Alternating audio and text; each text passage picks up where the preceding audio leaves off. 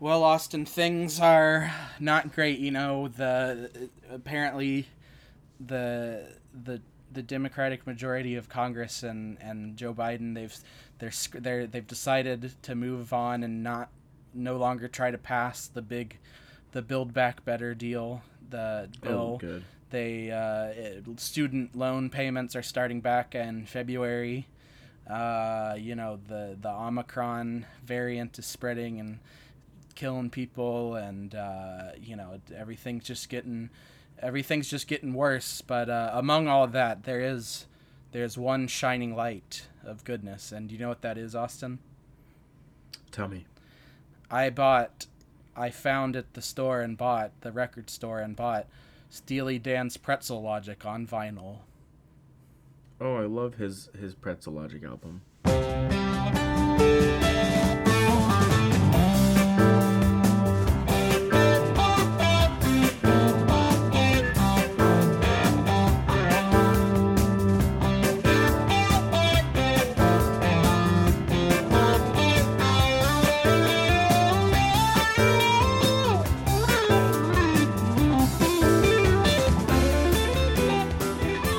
Welcome back to the show, everyone.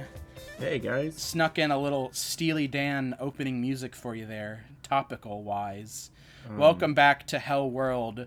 Welcome back to season 2 again, as the last. Only podcast where one of the hosts has kissed Steely Dan on the lips. Yep, I kissed Mr. Steely Dan Mr. himself on the lips. This is again the last couple weeks it's been since we changed now. It's I think third episode of season 2 of Explaining to Austin, aka the Dark Prophet Saga. And boy, as I mentioned in that opening, it's getting apropos because boy, things are getting bad. Things are getting dark. But as always, we're here to maybe brighten up your day, bring you a little bit of joy here with a nice audio treat for you. As always, it's me, the better one, Peyton, and joined by, of course, my co-host. You know him and you love him. It's Austin Let's Go Brandon Bennett. That's what they call me, and that's what I call myself. That's what Thank they you call for him. having me. Most people think that it was that NASCAR guy that started the Let's Go Brandon thing unintentionally by his name being Brandon. And, they were chanting fuck Joe Biden at the race, and the news people were like, oh, they're saying Let's Go Brandon because that's the guy who just won. They think that's how it started. Actually, Austin is the one who came up with it at the Daytona or Talladega race, whichever it was. Yeah, it was Austin was the one who started chanting fuck Joe Biden in the crowd. I just thought it'd be funny, and then the wrong people joined in. So, blame Austin for Let's Go Brandon. We were just talking recently, Austin. There's a pizza buffet restaurant in the next town over that has Let's Go Brandon on the electric sign, and then the next slide is God Bless America. So I saw that the other day for the first that's time. Incredible. And it was a sight to behold, I'll tell you what. Oh, we love it, don't we? We love seeing it. I love Brandon. I love Whoever Brandon is. Who's Brandon? I'm just glad we're all so happy for him. I don't know who this guy is, Brandon, but I'm just glad we're all so supportive of him. It's pretty cool. I mean, that's what it means, right? It's just like, for anyone named Brandon, it's just like hey, this one goes out to all the Brandons. Let's go. Now that I'm thinking about it, I don't know that many Brandons. I don't know a single damn Brandon. I think in terms of names, it's on the decline. I think Brandons hit their peak in terms of being named Brandon, babies being named Brandon. I think they hit their peak in about 2004, and I think they're on the decline. If I had to guess. Yeah, I'd have to imagine. Like, I knew multiple Brandons in high school, but now that, I'm out of it, I haven't met any Brandons in the wild since then. I would say that is true for me as well. I didn't much care for the Brandons that I knew, I'll be honest. Honestly, I'm being serious, can't even recall a single one I knew. I'm sure I have met There's or one known. that's really tall. Well, actually, now I'm blanking on what his face looked like, actually. Well, he didn't Sorry, actually have one. He was a faceless man. Yeah. He was a Japanese folklore demon without a face, and he went around and he He's stole. like No-Face from Spirited Away. From Spider-Man. My favorite villain from the new Spider-Man film, No Face. He goes, "Hey, Spider-Man, nice face you got. Would be a shame if you had no face." So, played by Al Pacino. I thought it was Gilbert Gottfried. No, it was Al Pacino. Be a shame if you had no face. Yeah, they did dual roles, and they released 2 versions of the film. One where No Face is played by Gilbert Gottfried, and the other one where he's played by Al Pacino, and he says, "Oh, Spider-Man, Hey, be a Spider-Man, shame if you didn't have a face." I'm gonna Hooah! take your face. Man, anyone listening to this show must just hate themselves, because this is just god-awful Bad trash. content. This is just I the am worst.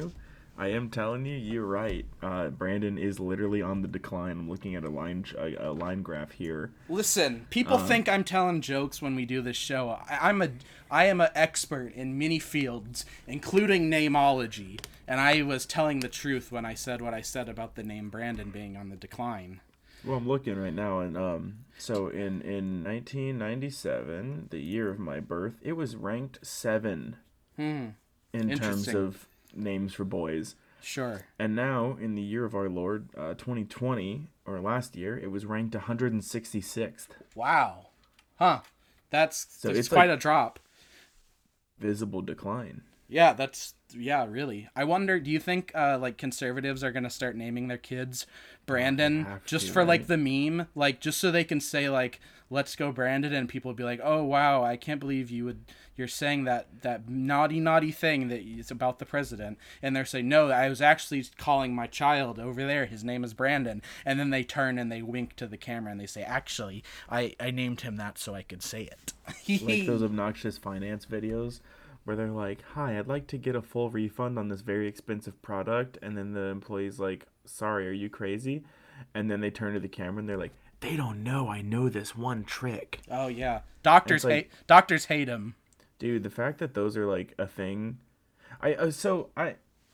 this is so tangential, Go ahead. but like TikTok is cool, and then you got Instagram that did Reels, and Reels are just like 90% of them are reposts and stolen without credit to the original creator, Sure. and just generally lower quality when they are Sure. the original creator.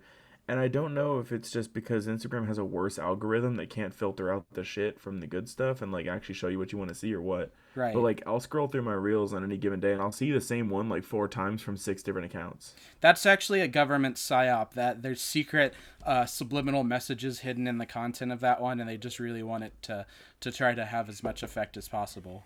God, I hope someone doesn't say my wake word. And the reason that it's happening on Instagram, of course, TikTok is owned by a Chinese company, so obviously Instagram is owned by an American company, being Facebook, aka Metaverse, so it's easier to do on Instagram to have the CIA infiltrate it and put in those psyops rather than TikTok. That's true. So, speaking of major government and intelligence agency goings on, I don't know if you're aware of this, Austin, but I believe today, and I don't know if they finished or if they just started. I'd assume they both finished because I don't think it's more than a day's worth of a thing. Today was the closing arguments of the prosecution and defense in the Ghislaine Maxwell trial being held at Thurgood Marshall Courthouse in New York City. Oh? And so, because of that, I want you all to know there's a good likelihood this is the last episode and that the feds will be bursting down my door at any minute to arrest me once the verdict has been placed on that trial. They're going to come and take me away as a co-conspirator. Oh. That's impressive that you're... I didn't know you were that involved, I'll be honest. Well, they called me the big St. James of Little St. James. Yikes. Well, That's what they called you, huh? yeah, that is what they called me. Well, Austin, Hey. you doing good? Yeah, first day at a new job today. That was pretty good. Whipping some people into shape. Wow. Hashtag problematic, Austin. Just because you started working at a cotton processing plant doesn't mean you can make those Yikes. jokes. Yikes. Okay. Hashtag canceled. Austin is a scab. Okay. He got hired at Kellogg's. Yeah, well, I didn't want to say that. They're offering a lot of money. Austin is the new head of production at Kellogg's factory. Yeah, I'm not qualified, I'll be honest. He's not qualified, so watch out for nails in your Cheez-Its. I'm doing that on purpose. I'm talking finger and metal. I'm doing that on purpose because I think those that eat Cheez-Its deserve it. I'm part of the anti-Cheez-It pack / lobby. No, but yeah, I started a new job, a little bakery, a little family business. Good for you. And you know, just like helping them with some processes that weren't as standardized as they should have been. Yeah. And made some good changes today. They're eager to keep going tomorrow, so that's cool. Good to hear. Good to hear. Yeah. What about you? How's your day been? Oh, it was fine. I've been packing up and stuff for my big cross country move. Been starting to clean stuff out of my current room, storing it in your shed. Not a euphemism. Not a euphemism. And so just doing that. I'm sure the audience is enthralled by this life update from both of us. I thought you were storing your stuff at Jones' big ass truck rental and storage. I would if I could. There are none locally. But instead, I am storing stuff in your shed. And I mean that literally, and I also mean it euphemistically for what I'm doing to you at night. Yeah, and I'm very well aware of it, but it's like a kink of mine to pretend to be asleep. Always. Moving up, then I'm moving out. I'm moving out. Well, Austin, today's big topic, as I'm sure the audience can tell from my title, if I title this episode what I think I'm going to, but who knows, maybe I'll think of a better title while we talk.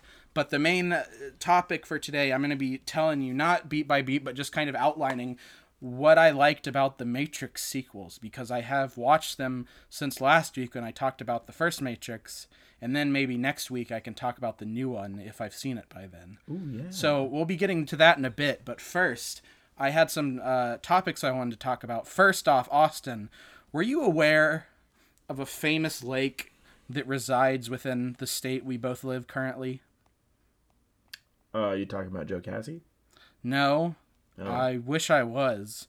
Because that's actually like on like a list of like top 10 natural places to visit in America. Really? No clue. Yeah, there's like some scuba diving stuff in Joe Cassie specifically that's like really popular. Really?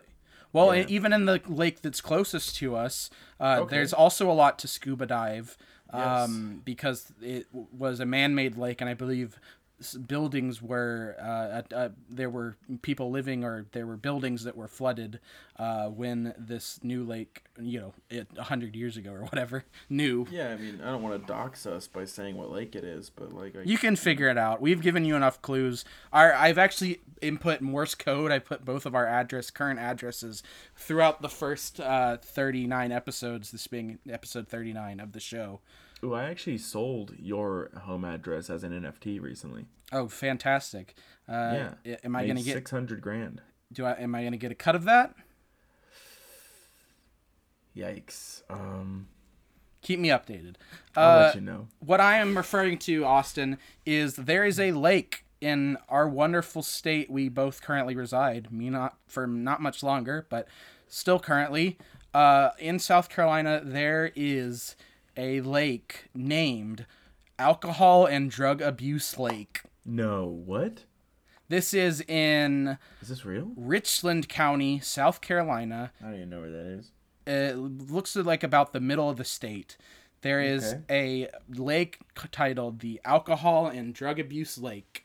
This was brought to my attention by friend of the show and former guest host Alex of House of Decline on Twitter, and of that podcast of the same name. He posted a tweet about it and led me down a rabbit hole. And would you be interested in hearing this article from a South Carolina publication called "Is SC's Alcohol and Drug Abuse Lake a Real Place?" Here's what the owner said. Owner? Yes. So this is from this year, April 30th. So this is a up-to-date article, I would think. Are you ready to learn about Alcohol and Drug Abuse Lake, Austin? Yeah. I'm About- very ready. Okay, here we go. About 10 miles from the heart of downtown Columbia is a serene lake that a certain class of fishermen go to in order to get away from it all and do what they love. Quote, Alcohol and Drug Abuse Lake is more of a big pond than a lake. While the name is something of a mystery to the pond's owner, the odd title has grabbed some online attention and has official backing. Tracy Lapointe has worked for the South Carolina Department of Mental Health for 20 years and has never heard the name Alcohol and Drug Abuse Lake in her life, she said. We call it the pond at Morris Village, said Lapointe, the spokesperson for the department. It's also called the Morris Village Pond. In documents from the Mental Health Department, the body of water is sometimes referred to as the Village Lake. The Department of Mental Health owns the pond, which is adjacent to Morris Village, a state-run addiction rehab center. It's not much of a stretch to speculate that the nickname Alcohol and Drug Abuse Lake probably stems from the pond's proximity to the rehab center. It just feels insensitive. Yeah, it's like next to the burn unit in the hospital is their like deformed asshole creek. I mean, it's like next to the prison. Let's put haha I'm free path. So Oh, man. this is an incredibly long article for what this topic is, but I'll continue at least some of it. A Wikipedia article about, quote, Alcohol and Drug Abuse Lake began circulating on Twitter, and people began contacting a reporter for the state about the name, asking if it was a real place. While viewing the Wikipedia article's creator isn't possible, the article was updated on Thursday. The pond is fed by, and then it talks about some logistics of the pond. It's fed by a creek that's a tributary of a river. It is man-made in 1973. It's about 93 acres, 32 feet deep. This says the Department of Mental Health may not call the pond Alcohol and Drug Abuse Lake. The United States Geological Survey has that name in its database for water features. The entry says that the U.S. Army Corps of Engineers listed the reservoir in 1981 with associated information. The United States Geological Survey lists an entry date of 1992, September 1st. So a person for the Geological Survey from the Army Corps of Engineers dam and reservoir list. It says that it came from a U.S. Army Corps of Engineers dam and reservoir list, and that the U.S. Board on Geographic Names may know more history on the name. The state reached out to the U.S. Board of Geographic Names, but did not hear back before publishing. What? They reached it's literally something called the U.S. Board on Geographic Names, and a publication said, hey, we want to know about why this geographic thing is named this, and they didn't get back to them? Isn't that their whole job? Yeah, it's like their whole thing. What else are they doing? So they didn't get back to an article in 2018 by the website Marijuana Moment refers to the Geological Survey database as the source of the name, but also it misidentifies its location as being in Richmond County. The pond is actually in Richland County, not Richmond County. So that's good to note. So it's fenced and not open to the public because I guess it's attached to that mental health facility. But it allows employees, retired workers, family of workers to fish in the pond if they get a permit. There's maintenance crews that keep the pond or reservoir clean. There's a picnic area. Let's see. So this says there's a more serious purpose. Quote, the mission of Morris Village is to provide effective and efficient treatment of alcohol and other drug addiction through comprehensive assessment, safe detox, and evidence-based blah, blah, blah, says the website. So I guess they use the lake to encourage, I don't know, therapy and going outside, I guess. So the finishing, it says, LaPointe said she wasn't sure how many patients visit the pond, but, quote, I have visited before, and it is a beautiful and serene location. I imagine anyone receiving medical care would find such a location to be calming and enjoyable.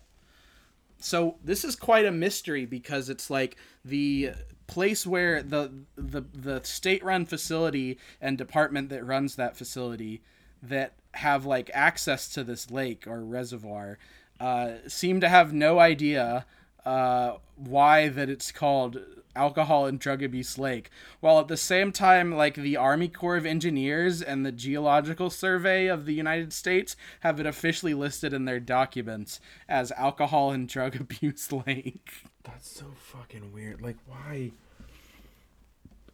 like, I don't even have anything clever to say to that. It's just so confusing that they would just call it that. Hear me out, Austin. Okay. I got a plan. I got a good plan. Step 1. Start doing hardcore drugs and hardcore alcoholic drinking. Alcoholism, some call it. Okay. Step 2. Get sent or ordered or just check ourselves in to the whatever creek village, whatever. What is it called? I don't know. The Morris Creek treatment rehab facility. Get ourselves into it because of our drugs we've started doing. Step 3, we get to see the lake for ourselves. That sounds like a great idea. And we get to the bottom of drug and alcohol and drug abuse lake. Maybe we shouldn't go to the bottom of it. What do you if think? It's really deep? What if there's alcohol and drugs at the bottom of it? That's terrifying. I don't want to be anywhere near alcohol and drugs. You might abuse them. There's a chance you could abuse them, you know? Given the name, I wonder, what if the lake has the opposite intended effect that they're hoping it has for this treatment facility? What if the lake itself causes alcohol and drug abuse? What if it's like a Native American... The lake is an SCP. Yeah, that causes you to abuse alcohol and drugs. Or by looking at it. It could be like a poltergeist situation where it's like the lake, the reservoir was man-made, but they built that and the treatment facility on like Native American burial grounds, and now there's like it's cursed and it's causing people to have alcohol and drug abuse problems. All I know is we need to get to the bottom of this, and I'm only in this state for about 2 more weeks, so we gotta work quick. Okay. Well, I'm actually out of state on Christmas, so maybe we have a week. We got 4 days. We've got about 4 days to get addicted to drugs, get it sent to this place, and then check out the lake, and then get back. Caffeine dependency like a motherfucker. You think well, you're on like super whatever, super Adderall, whatever. So what about you? Give me that. Okay. And then you have worked in kitchens, so you definitely know where to get cocaine. Yeah. No. I mean, there's a couple people I'm like no more than 2 degrees of separation away from any drugs. Sounds like a plan to me. Yeah, let's finish the rest of this podcast and then we'll get to it. Yeah, I mean, I've already been drafting up notes on. I've looked at Google Maps route while we've been talking. Great. We can get there in like an hour and a half. Well, sounds like a plan. And coming soon, the Explain to Austin exclusive expose podcast on the true origin and purpose of Alcohol and Drug Abuse Lake. Lend me your ears, I like beer. It makes me a jolly good fellow. I like beer. It helps me unwind, and sometimes it makes me feel mellow. Makes him feel mellow. Whiskey's too rough, champagne costs too much. Vodka puts my mouth in gear. This little refrain should help me explain. As a matter of fact, I like beer. Well, Austin, glad we could introduce that mystery to the show. Now, before we move on to The Matrix, I have one more thing. Today there was a press conference through the White House, and I found this via Twitter. The White House had a press conference about COVID-19 response, specifically in relation to the holidays and the Omicron variant. This was a a video sort of. There's one person there live who is a coordinator for the White House COVID-19 response team, Jeff Zients. He's there in person, and then on video screens, as if they're zooming in, are of course COVID classic. You know him, and you've seen him, Dr. Fauci. Yay. As well as Dr. Rochelle P. Walensky, and I'm pretty sure she's the CDC head of CDC or something like that. So they released this thing today, and in it there was a clip that is gotten some popularity online in which they say this coordinator, Jeff Zients. Bezos. It's Zients, so I have no idea how that's pronounced. But he said, he basically told unvaccinated Americans to be prepared to die. And here's the clip of it. Jeez. You're looking at a winter of severe illness and death for yourselves, your families, and the hospitals you may soon overwhelm.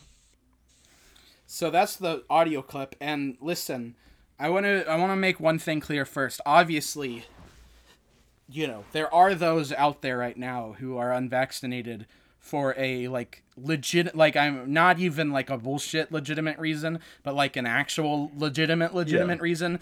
Mainly I'm talking about those who have some sort of immunocompromising condition. Right, where even the vaccine could hurt them. Yeah. Right, exactly. Have some sort of health condition where, the vaccine itself is dangerous. And so I'm talking about those people when I say this, not, I got a religious exemption from my church because I believe in Jesus. And he said, because the vaccine's the mark of the beast. What I've heard, and I heard this legitimately, is, they tested this vaccine on using stem cells that came from aborted fetuses.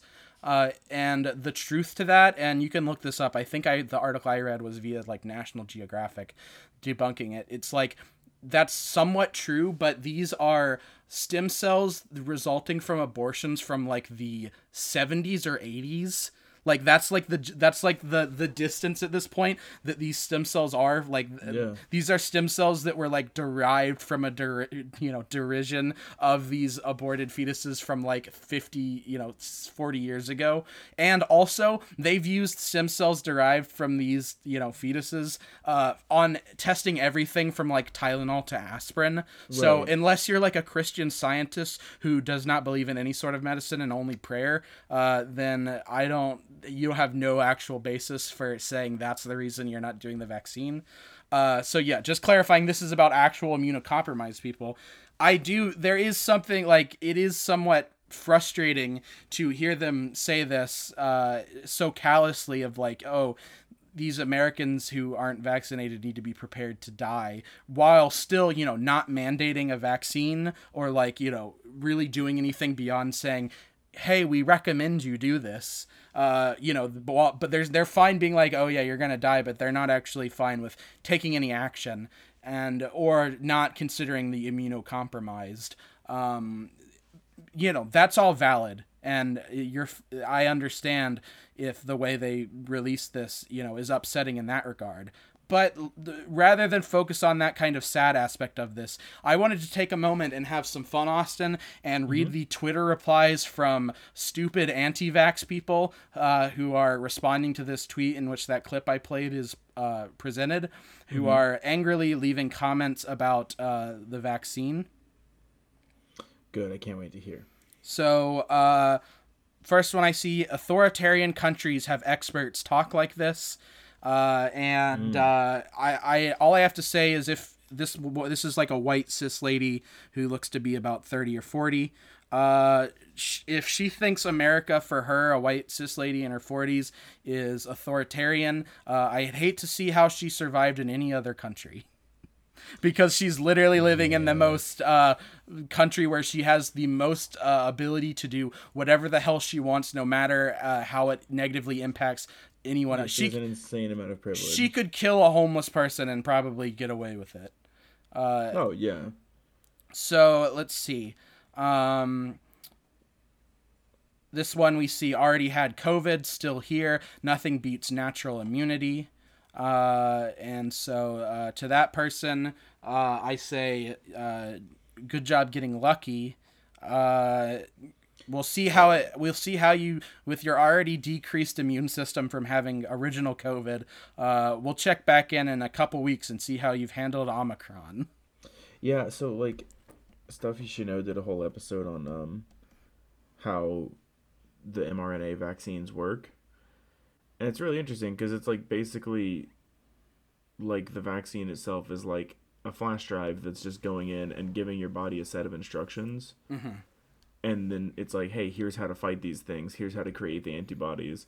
It's not like giving it a sample of the virus. It's like telling it how to fight a virus. And you can literally design these vaccines on a computer and like input variables and like basically have them ready same day kind of shit. So the COVID vaccine, the reason it was so fast was because like they were still finishing the technology for mRNA vaccines.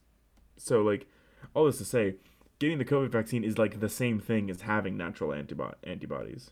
That's because very it's interesting. just telling your body how to create the antibodies it needs. Yeah. And so for people being like natural immunity is better, it's like no, it's like nearly indistinguishable. That's very interesting. Yeah, and that's why boosters are important because it tells your body how to make more of the antibodies. And then after like 2 or 3 weeks, the chemical, like the actual vaccine itself, isn't in your body anymore. Well, that makes a very good case, and that's a good explanation.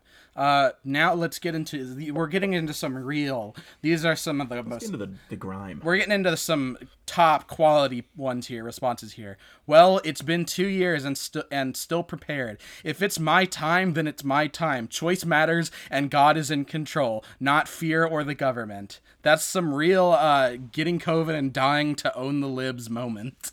Yeah, really. Also, we have from another comment, unless you are prepared to die, you are not prepared to live. What the fuck? That reminds me of my all-time favorite Metallica quote from their critically panned album Saint Anger, and I don't remember what the song it's from, but it is a wonderful line where he says, where the lead singer Hatfield says, "My lifestyle determines my death style." Wait, yes, I know about this. And you know, unless you are prepared to die, you are not prepared to live. That's basically the same thing as my lifestyle determines my death style. Oh, absolutely. What else we have here? You know, a lot of, I'm not a slave to such petty fear tactics. If a government can only use authority when it's violent and forceful like this, then it's failing government at best. Let me remind you, our government has probably had the most lackadaisical response in terms of forcing people to get vaccines. At this point, maybe you lost your job if you were some shithead cop who was determined to lose the cushiest and most,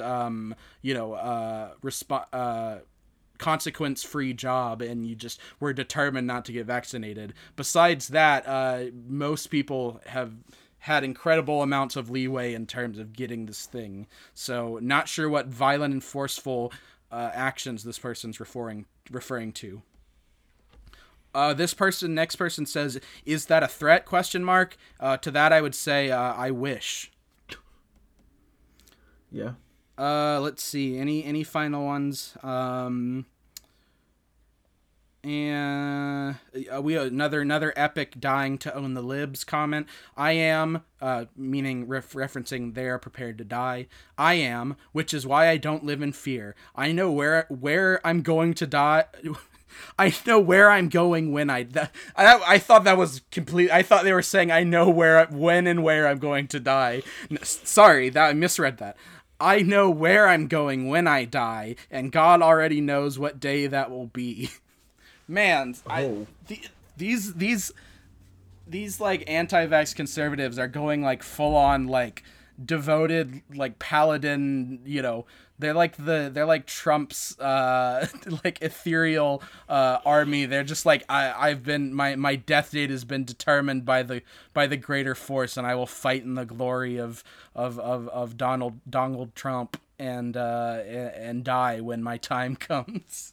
It's like they're They're so they're ready like for saying it, like this sounds like fucking lines from 300. Like they're ready to die battling the Persians, but it's really just getting sick and coughing till you die because you didn't want to get one shot. Yeah, like instead of battling the Persians, it's the most fucking pointless. Like there's no honor to their battle. Like, Yeah. So those were those fun responses, and you know what else is there to say? But in terms of COVID, it really is the truth that your lifestyle will determine your death style. I mean, yeah, it absolutely will. And also, your lifestyle isn't the thing that does it. I will determine your death style. Austin is the great equalizer. I am, actually. I've been referred. Many cultures have referred to me. I've heard Mephisto as one of them. The Moloch. Grim Reaper, Death. You're the one that all the Pizzagate people sacrificed the babies to. Yeah, I'm actually the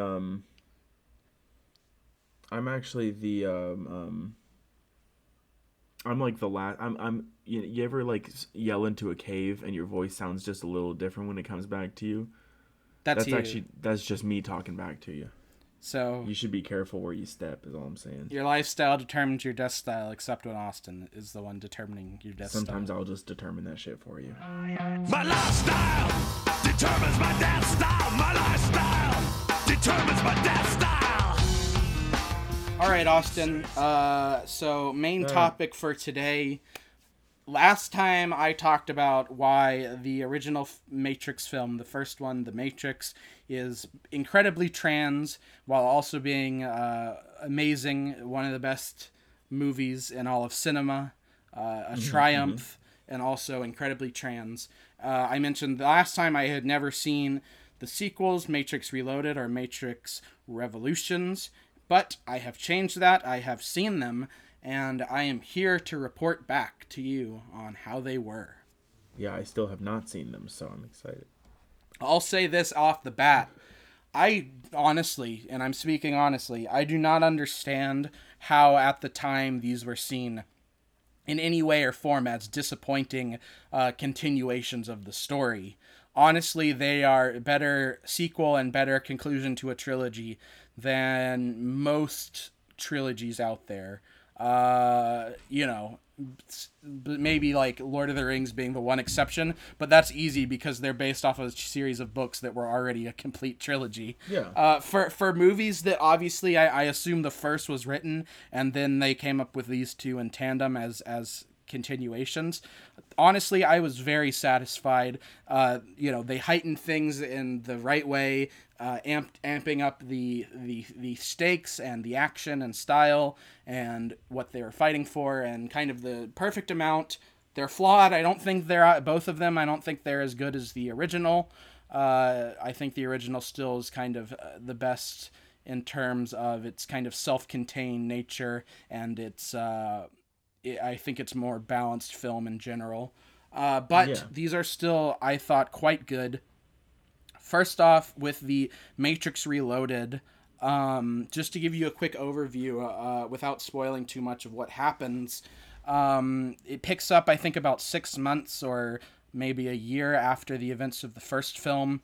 Basically, Neo, Morpheus, and Trinity have still just been rocking out, freeing people from the Matrix, fighting agents and being cool, when suddenly they learn, as well as them and all the other ships sent from Zion to free people from the Matrix and fight the Matrix, learn that basically the robots, all the machines, have basically amassed in a gigantic force of Sentinel drones, and they are tunneling towards the Earth's core to where the city of Zion, where all the people live, under the ground in the real world. They're tunneling to Zion to attack, to try to wipe out humans once and for all. So basically that sends everyone in a mad dash to try to prepare for this giant battle. But in kind of a bold move against what they have been told, Morpheus decides that him and Neo and Trinity should go back into the Matrix to try to consult the Oracle to find out because obviously Morpheus believes Neo holds the key to winning the day, despite the others around him thinking they just need to try to win the battle and protect the city. So they contact the Oracle and then go on an adventure to try and get Neo to the place he needs to be to hopefully reach his potential as the One and to save the day. All while also Agent Smith is no longer a agent of the Matrix. He has kind of become untethered, unchained, and he is now sort of this independent virus almost surging through the Matrix, trying to do things in his own benefit and his own will. So I'll say it's great. There's a lot of your classic fun Matrix stuff in this film, Austin. Neo fights about 50 Agent Smiths at once, which includes some questionable moments of CGI where it looks a little bit like a video game cutscene. But honestly, I didn't mind because it was very entertaining. And watching Keanu taking place inside of a video game. Right. Keanu Reeves fighting a 50 Hugo Weavings. Very entertaining. There are albino cyber vampires who work for a wacky French dude who's a They have swords. Yeah, they have like swords and machine guns, and they work for this wacky French guy who's like a rogue program, kind of looking out for himself and just doing things out of greed. He's called the Merovingian. He's just kind of like a wacky French asshole program man. And so he's got all these guys, and Morpheus and the gang are trying to get this Keymaster guy from him, and he doesn't want to give it up. So of course it results in a big fight and battle and everything. Morpheus has a katana and a machine. He's a katana in one hand and an extended clip auto pistol in the other. It's the coolest, I swear to God, anyone's ever looked in any movie. Lawrence Fishburne bringing the fits hard in this film. Everyone, both Carrie-Anne Moss and Keanu Reeves as well. Some wonderful fits, some wonderful looks. Lots of crazy action. There's a big fight on like a highway where they're jumping from cars and riding motorcycles and shooting at cars. I actually know about the highway scene. That's like one scene I've been told about is like really good. It's fantastic action scene. There's a great fight in the Merovingian's palace where all his henchmen are trying to kill Neo, and they're like grabbing all these like antique weaponry off the wall. So like big like halberds and swords and like maces and morning stars and shit, and Neo's like jumping all around and like blocking them and shit. It's really great. There's some cool action inside the real world, flying around in the ship and trying to escape the squid sentinels and stuff. The squintinels, if you will. Right. So just on a front of filmmaking, still stylish, fun action. In terms of, like I talked about last time with the trans themes of the first film, I really thought this movie was kind of the logical next step, whether it intended it or not, in, at least in my opinion, what most trans people I've met or have known online or seen online. The journey we've kind of gone on where it's like your first step is kind of realizing you're trans, and you go through this whole journey of self-discovery, just like Neo does, until you finally kind of self-actualize and, find your true sense of self and your true identity. But then once that happens, what do you do? What does every good trans person do? But of course, they continue to radicalize, and they get into left-wing politics, and it very much rampage. Yeah, exactly. It feels like Neo does the same in this movie, where he's kind of at the end of the first movie, of course, he's kind of honed his powers and really like believed in himself and all this. So he's kind of at his peak and understanding of his identity. But what he realizes throughout this movie is he's kind of still part of this exploitative system of the Matrix and this battle he's fighting kind of as the One. And he kind of realizes that, it's not enough just to be me and to be my true self, to be Neo fighting against the Matrix. It's also important. I have to fight with Morpheus and Trinity and really. Sorry, my mic. Yeah, I'm fine. Okay. he realizes he has to, fight with Morpheus and Trinity alongside them to fight this exploitative system. It's not just enough for him to become free from the Matrix. He wants to continue the fight and to free everyone from the Matrix and to stop Agent Smith and to break the whole exploitative status quo and system.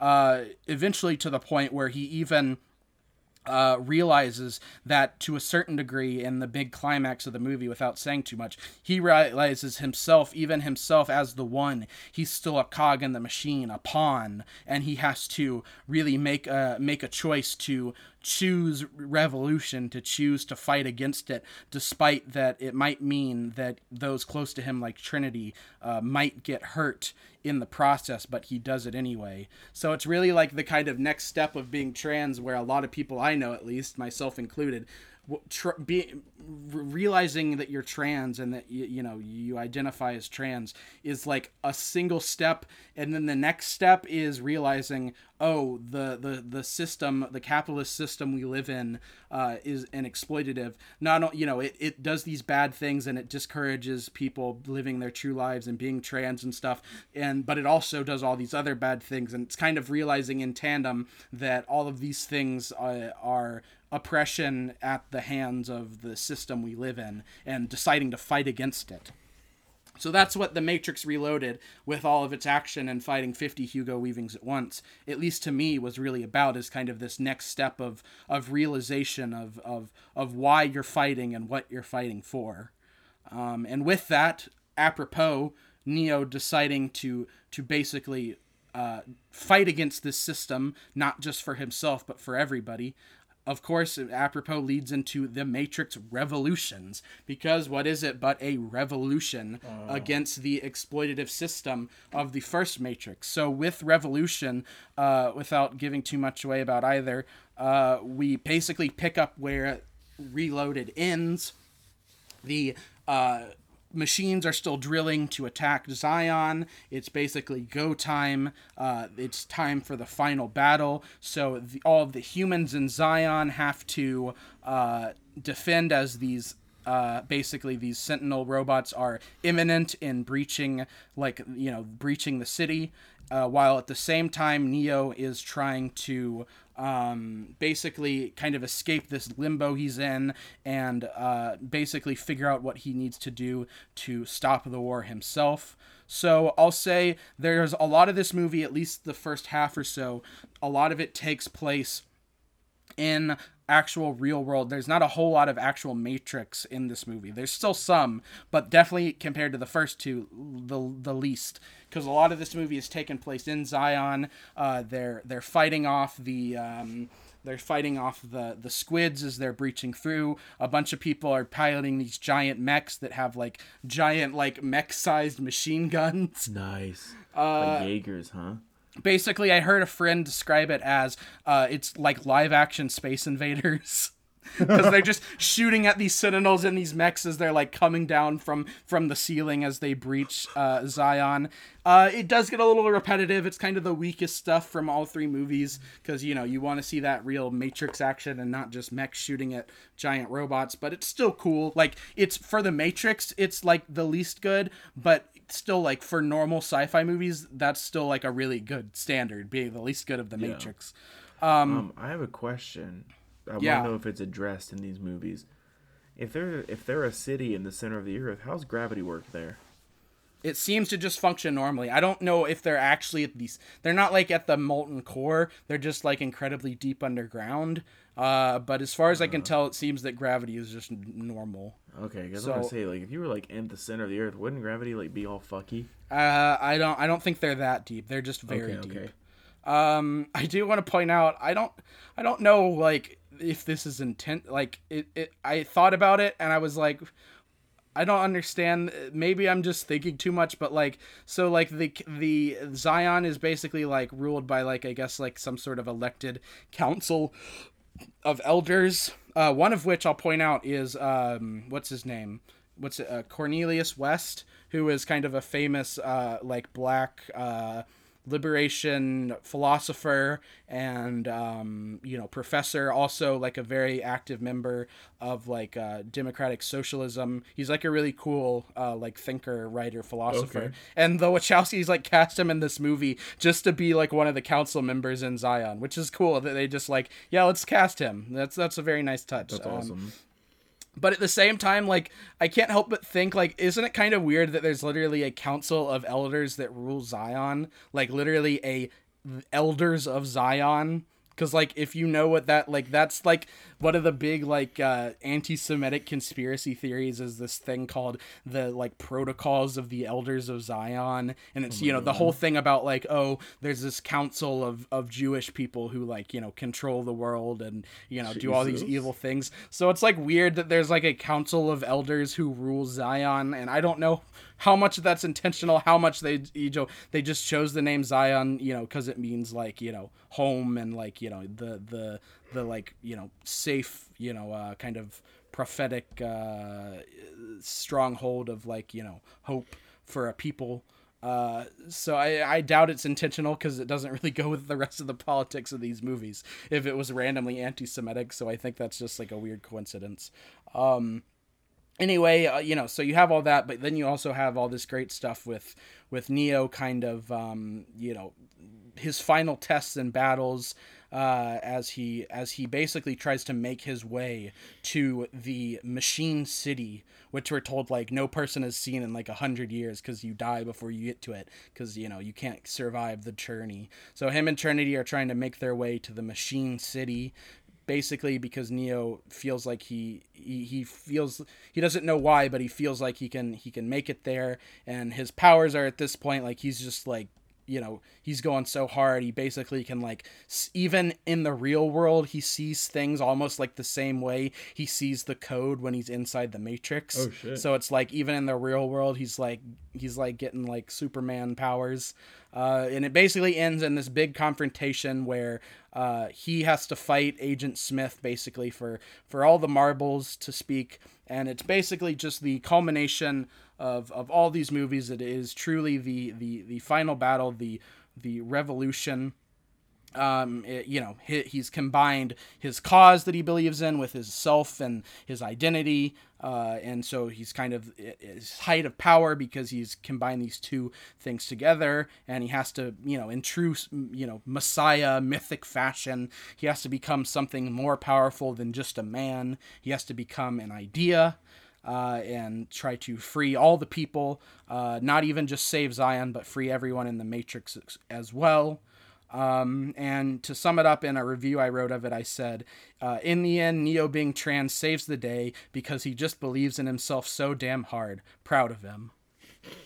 And I mean, that's really the best way to describe it. But honestly, I thought it was very satisfying, very entertaining sequel and then ending to the trilogy.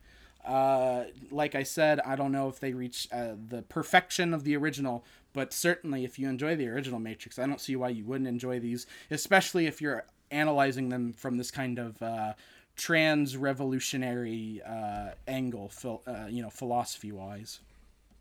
Not to mention, if you don't want to analyze it from all that, just watch them and see some badass people in fucking leather. There's, in the third one, I will say there is a shootout in a BDSM club. Oh hell yeah. Owned by the Merovingian. They go back to like have to bargain with him, and of course he's mad about what they did in Matrix Reloaded. So there's a big shootout with a bunch of like gimps and shit in a BDSM club. So that's great. So I just wanted to say the radical trans angle is my favorite punk band. That's a good one. That's a good one. Write that down in the band name for bands list. And so, yeah, that's the Matrix. And to quote the little kid at the Oracle's house in the first one, there is no spoon. There is only Brandon. Let's go Neo. How about that one? Let's go Neo. Let's go Neo. Hashtag Let's go Neo. Any thoughts, Austin? Any questions? You think you're interested in watching these, especially before this new one comes out this week? I'm really interested. I really want to see the new one. I think I can. I've kind of tried to stay blind. I've seen like the one trailer that was like first released, but besides that, I haven't really even looked at like what the like synopsis on like IMDb is for the new one. But I think I can see like what they might do without spoiling the end of the third one. I think I can see what they might do to like bring in, like to make a fourth one happen, logistically. And I'm really interested to see like what it has to say and like, not only stylistically, obviously I want to see some great action, but also I'm curious to see kind of where this one goes in terms of its themes and its, what it's saying as a film. Now, isn't it only one of the original directors? Yes, so the original three were both Lily and Lana Wachowski. Obviously, as I said, this was pre-transition, but they've since talked about how it was kind of something they already knew about themselves, etc. But yes, they both wrote and directed the originals. This one, though... why is one of them not coming back for this one? Good question. Very valid question. Is there beef? No, as far as I'm pretty sure... I can't, like, quote verbatim... But this new one is only directed by Lana. Lily is not involved. But I read an article. It's been a couple weeks or a month now. But I believe basically Lily Wachowski was just like, she just didn't feel necessarily... It wasn't that she wasn't interested. It was less that she didn't feel as compelled as her sister to revisit the world and to kind of dive back in. I think she's focusing more. I think she's a producer or something on a TV show at the moment. And she basically just said, she didn't want to do this new one. And also like sensibly, understandably, I think she mentioned how she has a lot of emotions tied to this trilogy. Yeah. And I think she said something like she wasn't in a place emotionally where she wanted to jump back into it. I thought it was going to be something like she was on strike and Lana's a scab. No, as far as I know, they're on good terms as sisters, and filmmakers. Okay, I'm gonna not so I actually went ahead and pulled up an article because I want to make it right. I want to get it right. So this is Lily Wachowski explains why she's not involved with The Matrix 4. Quote, "That's a tough one." This is from Entertainment Weekly. So she says she opened up about her decision to step away, or rather step forward, from the Matrix franchise. She said, "It's a tough one. I got out of my transition and was just completely exhausted because we had made Cloud Atlas and Jupiter Ascending and the first season of Sense8 back to back to back. We were posting one and prepping the other at the exact same time. So you're talking about 100 plus days of shooting for each project. And so coming out and just being completely exhausted, my world was like falling apart to some extent, even while I was like, cracking out of my egg. So I needed this time away from the industry. I needed to reconnect with myself as an artist. And I did that by going back to school and painting and stuff." And she is also the showrunner and executive producer, writer, director of Work in Progress, which is a new show, I believe. So she initially stepped away on the second season of their Netflix show, Sense8. It was just Lana, I think, on that, because that was when Lily stepped away, and it sounds like she's kind of just taken a step back. And so she's kind of just let her sister take the reins. She says, continuing, Lily says, "I didn't want to have gone through my transition and gone through this massive upheaval in my life, the sense of loss from my mom and dad. Want to go back to something I did before and sort of walk over the paths I had just walked. Felt emotionally unfulfilling and really the opposite. I was going to go back and live in the old shoes in a way. I didn't want to do that." So that's understandable, I think. While at the same time, her sister Lana, who's making the fourth one, she's actually doing it for equally good reason. She said their parents passed recently in the last several years, and they said, Lana said she wanted to make this new Matrix specifically kind of when I think her parents died. She wanted to make it kind of, she was kind of very emotionally struck by that, and I think she kind of went to this as kind of a comfort, almost kind of returning to this world and this idea and these characters that she loves so much. And I think she was felt very inspired to kind of revisit it almost out of a therapeutic sense, and to revisit that world. So that's a very interesting perspective to be returning to this property from. So I'm certainly still interested in to see how that translates into the story she tells with the film.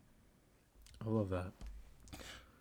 So yeah, Matrix, that's Matrix Reloaded and Revolutions, and now coming out this week, we're recording this and releasing this actually on Wednesday, I believe. When we put this up, it'll have just come out. The Matrix Resurrections, appropriately titled. Damn, that's a good title. So I'm looking forward to it. If you've never seen any of the Matrix, check it out. Go into this one blind. Probably see what happens. Don't do that. If you like all this kind of analytical, political, philosophizing shit, sure, check them out, because they definitely have a lot in that regard. But if you also just like well-made, fun action movies, check them out as well, because they're certainly a blast, and they're stylized and stylistic and creative in all the great ways, while being extremely fun films. Also, if you want that same kind of chaos with another movie of just going in and seeing this one blind, if you haven't seen any Marvel movies, the new Spider-Man movie is a great one to start with. I will not stand for shilling for Marvel on this show, Austin. I have a Marvel half sleeve tattoo. You're on thin ice. What do you fucking expect from me, bitch? You fucking listen to me, you stinky bitch. You promo. I'm gonna shill for whoever the fuck I want. You promo Marvel on the show, and I swear you're out of here. The new Spider-Man movie is fucking art. I won't hear otherwise. I haven't seen it, so it's great. You know what I say? Go see The Matrix, not Spider-Man. Spider-Man set world records on box office release weekend. But it doesn't need any. No one else has to see it. So go see The Matrix. And I'm cutting.